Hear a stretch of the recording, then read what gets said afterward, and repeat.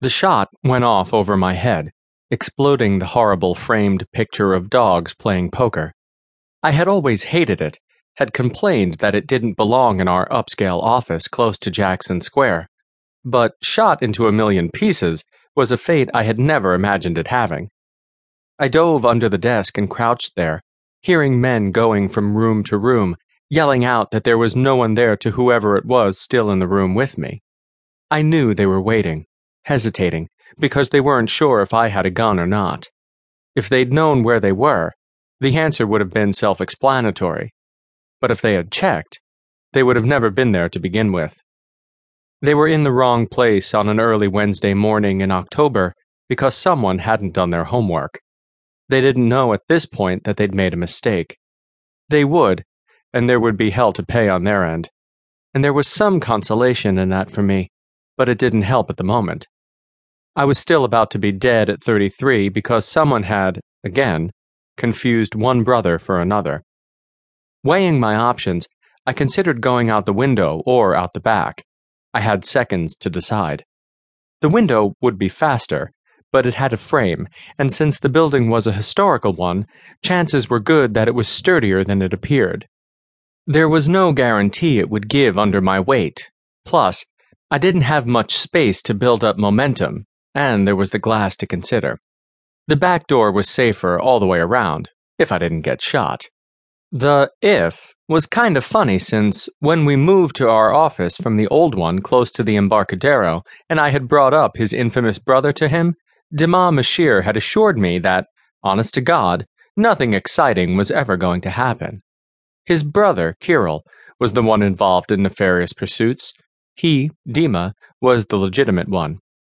As I ran around the office, a lamp exploding beside me, papers blowing up off my desk, chunks of bookcase whizzing through the air, the whole room blasting apart, my only thought was that if I lived through the attempt on my life, I was going to rip my partner a new one.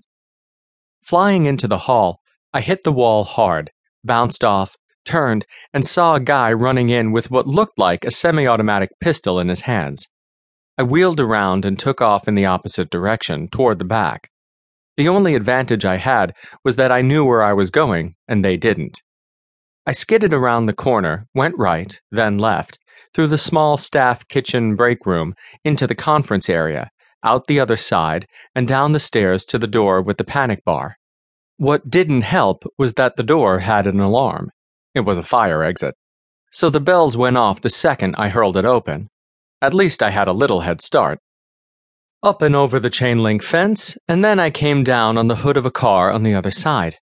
I lost my footing and banged hard, bounced, and then slid off into the gravel. Normally, I was a bit more coordinated than that, but as I had been in the process of making coffee, since the cup I'd had on the way in wasn't enough, I was not at the top of my game. Hearing sirens in the distance, I covered my head with my arms as I ran, completely missing the calf-high chain sectioning off the parking lot.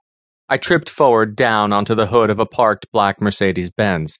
It was lucky I fell, though, so that the bullet hit my left bicep and not the back of my head. Sometimes it just didn't feel like luck until the end. The cops came and, of course, the second I gave my name, Tracy Brandt, the question came. Brandt. And then, any relation to Inspector Alexander Brandt, now Agent Brandt? What was I going to do? Lie? Yes, I groaned. He's my brother. They wouldn't have known. No one knew every drug enforcement agency agent off the top of their head, but Alex had started out as a cop here in San Francisco, so a lot of guys knew of or remembered him. So the officer nodded slowly before turning away and yelling over his shoulder, "Call Brandt over at DEA." The whole time I sat in the back of the ambulance getting checked out, answering questions fired at me, I was hoping and praying that my brother would come alone. I wasn't up to seeing his old partner. The fact that they didn't work together anymore improved my chances. "You're bleeding," the EMT noted. Checking my left bicep, I looked where she was pointing. "Bullet must have grazed me. We need to get you to the hospital." "Oh yes," I said happily. "Let's do that."